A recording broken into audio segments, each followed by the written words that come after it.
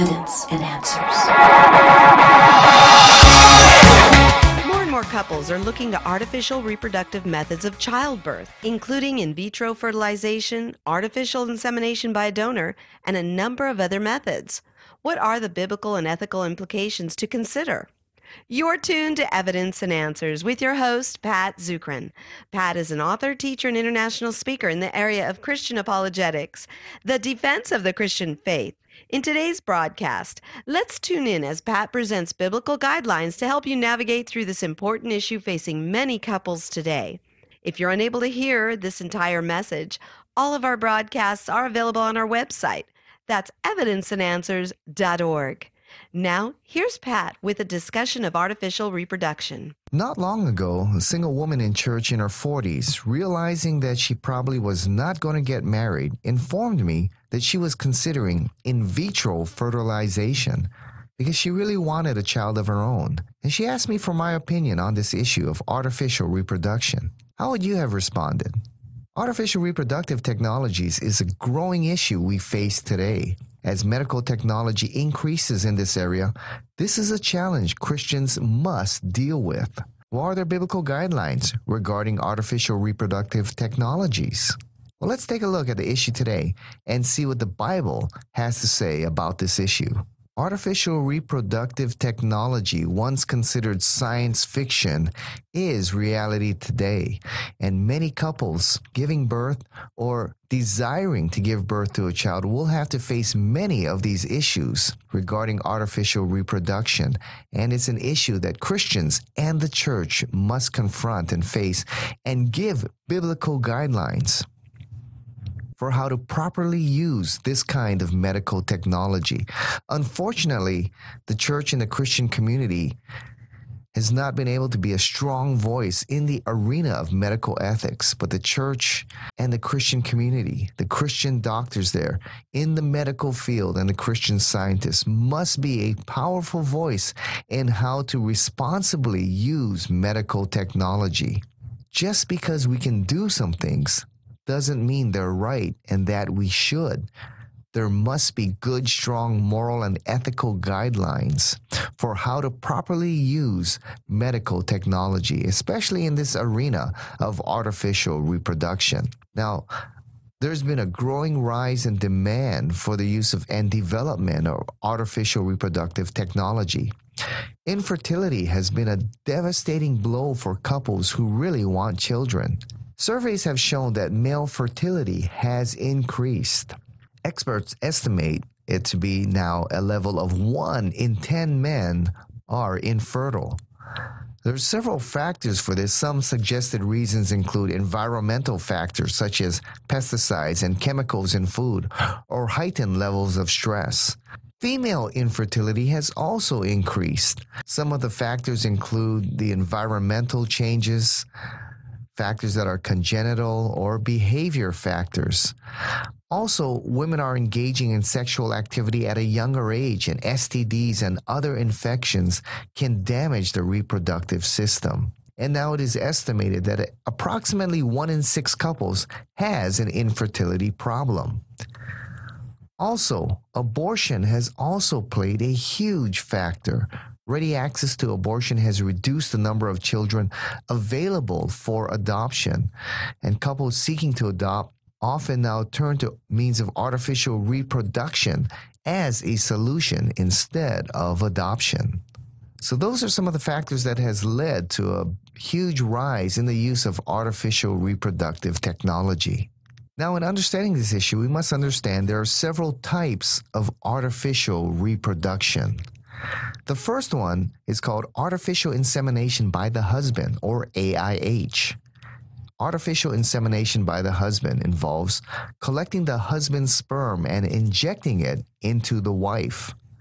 So artificial insemination by the husband does not destroy the personal and sexual aspects of the marriage bond, and therefore raises less criticism there, and there are less problems sociologically, spiritually, and legally in this process. The child here is genetically related to the parents. The second method is called artificial insemination by a donor, or AID. AID is similar, except the sperm of a donor is used instead of the husband's. More than 20,000 children a year are born by this method of artificial insemination by a donor. In this process, sperm samples are collected from undergraduates or medical students who have their genetic history checked. Doctors try to match the physical characteristics of the husband with the sperm donor. Couples may seek this method for one of three reasons. The husband has a genetic disease he does not want to pass on to his child, or he may be sterile, or there is concern over an antibody reaction from the mother. The husband may be, for example, Rh positive, while she is Rh negative. So those are some reasons people choose this method, artificial insemination by a donor.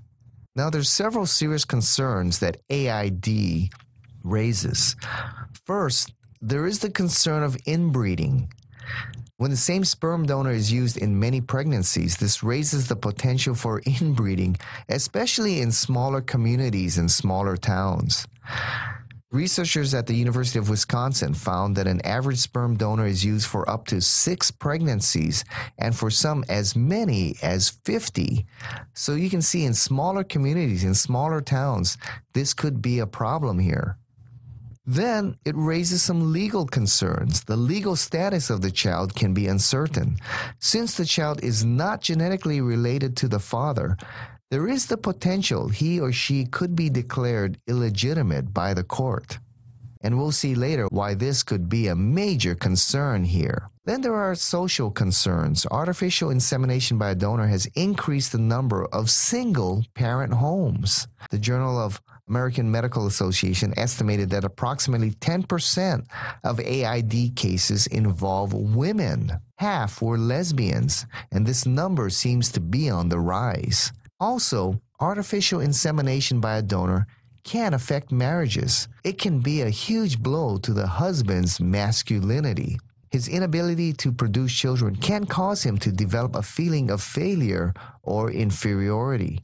This may not be apparent at first, but as the months and years go by, this may weigh on the husband's psyche here.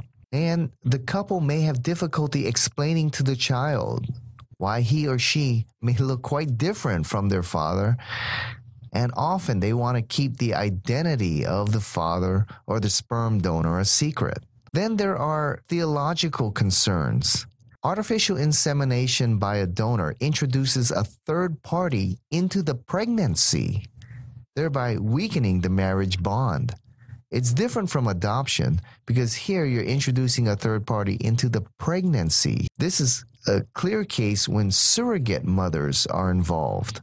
God designed parenthood to be one husband and one wife to give birth to a child genetically related to the husband and the wife. The only exception, the biblical exception here, is adoption. But that's how God designed marriage, that the child would be related genetically to the mother and the father, except in cases of adoption here. So artificial insemination by a donor introduces a third party into the pregnancy. Now, a question that may be racing through your minds right now is AID, artificial insemination by a donor, is that adultery? Well, adultery involves 2 factors, attitude and action. Matthew 5:28, Jesus says, if a man looks at a woman with lust in his heart, he has committed adultery in his heart. Well, this is not present in AID, nor is the act of adultery involved. There's no sexual action that is present. Sperm is implanted in the wife or into a surrogate mother. However, AID does violate the biblical view of parenting since it involves bringing in a third party into the pregnancy. And so that would be a violation of the biblical view of parenting here. Now, on a related topic, there's also what we call artificial sex selection.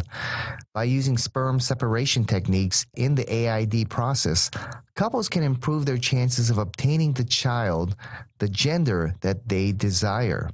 Now, this raises some concerns here because research has shown that most couples, 72%, if they could have only one child, would prefer a boy over a girl. Now, this could lead to other kinds of genetic specification choices. I mean, selecting the gender of a child is considered the most fundamental aspect of that child. Choosing hair color, eye color, stature, height, and other characteristics would be the next logical step. When do we begin to cross the line here, making decisions really that we should leave to the sovereignty of God? Also, preferring boys over girls has led to disastrous consequences in several countries like China and India. First, there arises the assumption in a culture that boys are more valuable than girls. Also, as we have seen in several of these countries where there's a one-child-only policy, most of them prefer boys over girls. But then there arises a huge problem. When these boys are of marital age, who are they going to marry? Well, most of them are going to have to move to a foreign country to find a spouse. And oftentimes when they move, a lot of them are not coming back. So that poses a big problem for the countries that have a one-child policy. And if we can select gender, and if most in a culture would prefer boys, we'd run into that same problem. And as the technology increases, that's a decision that's going to be given more and more to couples before they have children. So the first method of artificial reproduction was artificial insemination by the husband. The second was artificial insemination by a donor. And the third, you're hearing a lot about in the news, is called in vitro fertilization. In vitro fertilization involves removing the wife's eggs and the husband's sperm, fertilizing it outside the womb for a brief period. The embryo is then placed into the mother's womb. There's research being done to create an artificial placenta, so this period outside the womb could extend for longer periods for the embryo. Now, the cost for this procedure ranges from $6,000 to $50,000. And presently, the success rate is at 30%, but it should increase as technology improves. And so in vitro fertilization, several eggs, usually about half dozen eggs of the woman is removed, and it is fertilized with the husband's sperm or a donor's sperm, and the embryo is allowed to grow outside of the womb for a period of time. Then, usually 3 or 4 embryos are placed back within the mother's womb, because usually 1 out of 3 or 1 out of 4 of the embryos will make it to childbirth. More and more, we're seeing now that several embryos make it to childbirth. And so you're seeing a lot of birth of twins and triplets and quadruplets. You're hearing a lot more about it in the news today. But then if at the first attempt, the couple is successful to have a child or to have several children, then you have embryos that are fertilized sitting in a frozen state. Now what do you do with those? That raises some tremendous legal and ethical and biblical issues here. So let's take a look at some of those issues right now. First, there's legal concerns. For example, there's the famous case of Mario and Elsa Rios in Australia. In this case, 3 of Mrs. Rios' eggs were fertilized with sperm from an anonymous donor. One was implanted and the other 2 were in a frozen state. Now, the implanted embryo died, but before the clinic could implant the second, the couple died in a car accident. Immediately, 2 questions arose. Do the embryos in the frozen state have a right to life? And if so, how would they be brought to maturity? And also came the question of, to whom does the inheritance belong? The Rios couple were multi-millionaires, and who gets the inheritance? Should the clinic protect the life of the embryos? Then how would the embryos be brought to maturity? Should the embryos be placed in a surrogate mother? Then who inherits the fortune? The surrogate mother? The sperm donor? And do they have a share in that inheritance as well? Those were questions that were being asked and issues that continue to be wrestled with. Then we have another famous case called the Solomon Dilemma, famous case of the Stern couple. They hired a surrogate mother named Mary Whitehead to be the surrogate mother and paid her $10,000. Well, as her pregnancy progressed, she developed a motherly bond for the child within her, and eventually refused to give up the child. The case went to court there in New Jersey, and after a long trial, finally, the Stearns were awarded the child. So there are numerous legal concerns that arise when a third party is involved in the pregnancy process. But then there's also the ethical concern about the embryos that remain in a frozen state that will not be implanted. Usually, if a couple is successful at the first attempt, there are embryos that are fertilized that are not implanted, but they remain in a frozen state. What are we to do with those? There are perhaps thousands of embryos in a frozen state that will not be implanted and brought to maturity. Now, according to the Bible, life begins at conception, and so these are living human beings. What is to be done? That is a major ethical issue that is being wrestled with at our highest courts in the land. Now, scientists want to use these embryos for embryonic stem cell research. However, if they are alive, the Bible teaches life begins at conception. If they are alive, can we use them for this kind of research?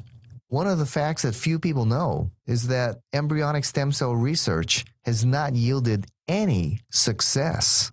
All the success in stem cell research comes from what we call adult stem cell research, using the umbilical cord and the placenta. This is where the success has been. There has not been any success in embryonic stem cell research.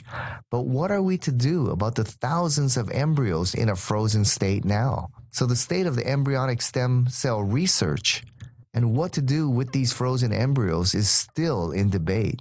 It's reached the highest courts of the land. Even the president has needed to address this issue.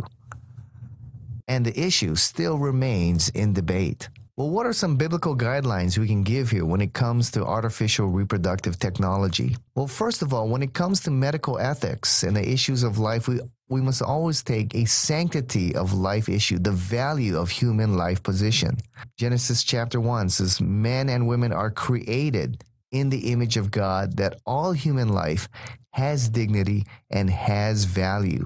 Psalm 139 says that God cares for and has a relationship with the child while they are still in the womb. Psalm 139 verse 13 states, "For you formed my inward parts, you knitted me together in my mother's womb.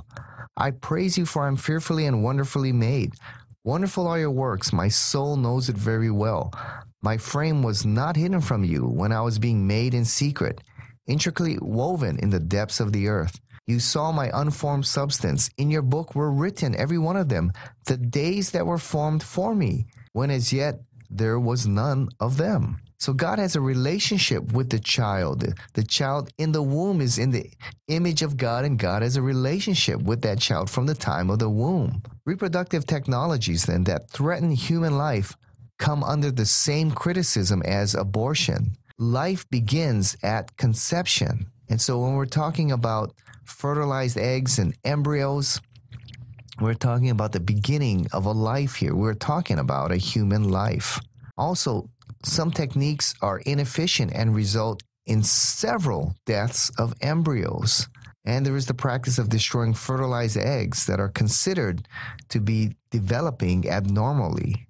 Hyperfertilization involves fertilizing many eggs and implanting a few and then throwing away the others.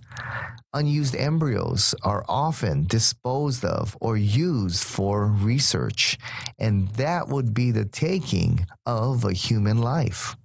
Another issue to consider is this. Biblical parenthood, Genesis 1:28, involves one man and one woman, and the child that they are to give birth to should be genetically related then to the mother and the father. But methods like artificial insemination by a donor and in vitro fertilization involves a third party, especially when surrogate mothers or donors are used. Third parties affect the marriage bond and go contrary to God's design for marriage. Also now, we affect the institution of marriage, because now single mothers can give birth to their children. The father is not necessary. Lesbian couples can give birth to children. And in some radical feminist organizations, they're teaching that the man is no longer necessary in society. In fact, in some of the very radical groups they're teaching, the majority of crimes are committed by men. Therefore, we could get rid of the majority of the problems and a lot of the crime if we get rid of the men. They're no longer necessary to produce children. In fact, we can use technology where we bring two female eggs together and fuse them and produce a child. And so in some of these very radical groups, they're saying men are no longer necessary in society. And so the institution of the family is affected here. Well, what are the biblical options here of those who are considering artificial reproduction? Well, I think the only acceptable one really is artificial insemination by the husband into the wife. Well, then what are the other options here? Well, families can't survive without children. God determines birth, and it is under his control ultimately. And childless couples and women are not displeasing to the Lord. Look at the prophetess Anna in the book of Luke, chapter 2. And childless couples have the advantage. They have more time to serve the Lord. I know some great couples in our church who don't have children, and they've actually become everyone's uncle and aunt in there. And they have a tremendous ministry, not just to one child, but to all the children in the church and in their neighborhood.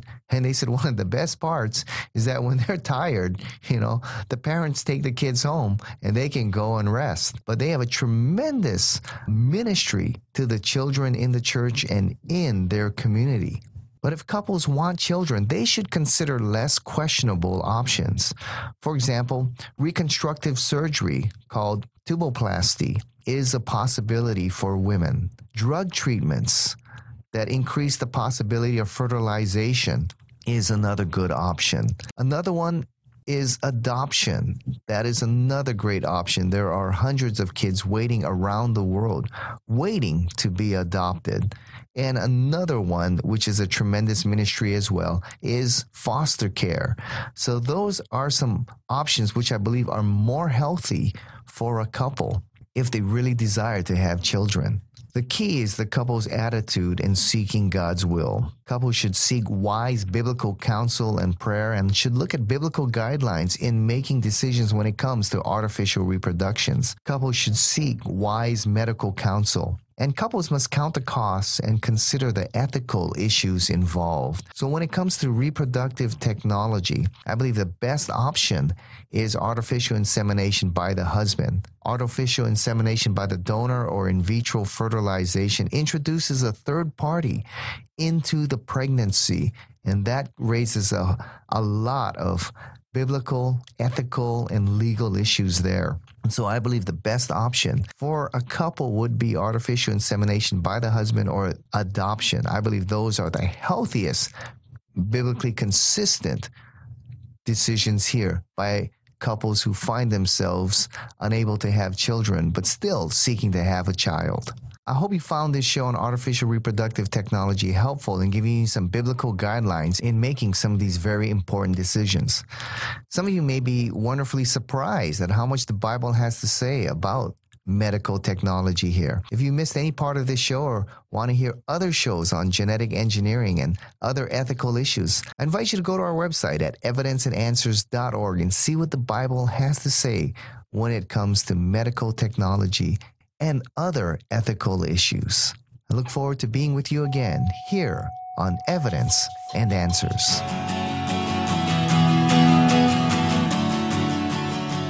Thank you for joining us here on Evidence and Answers radio broadcast. We hope you enjoyed today's show.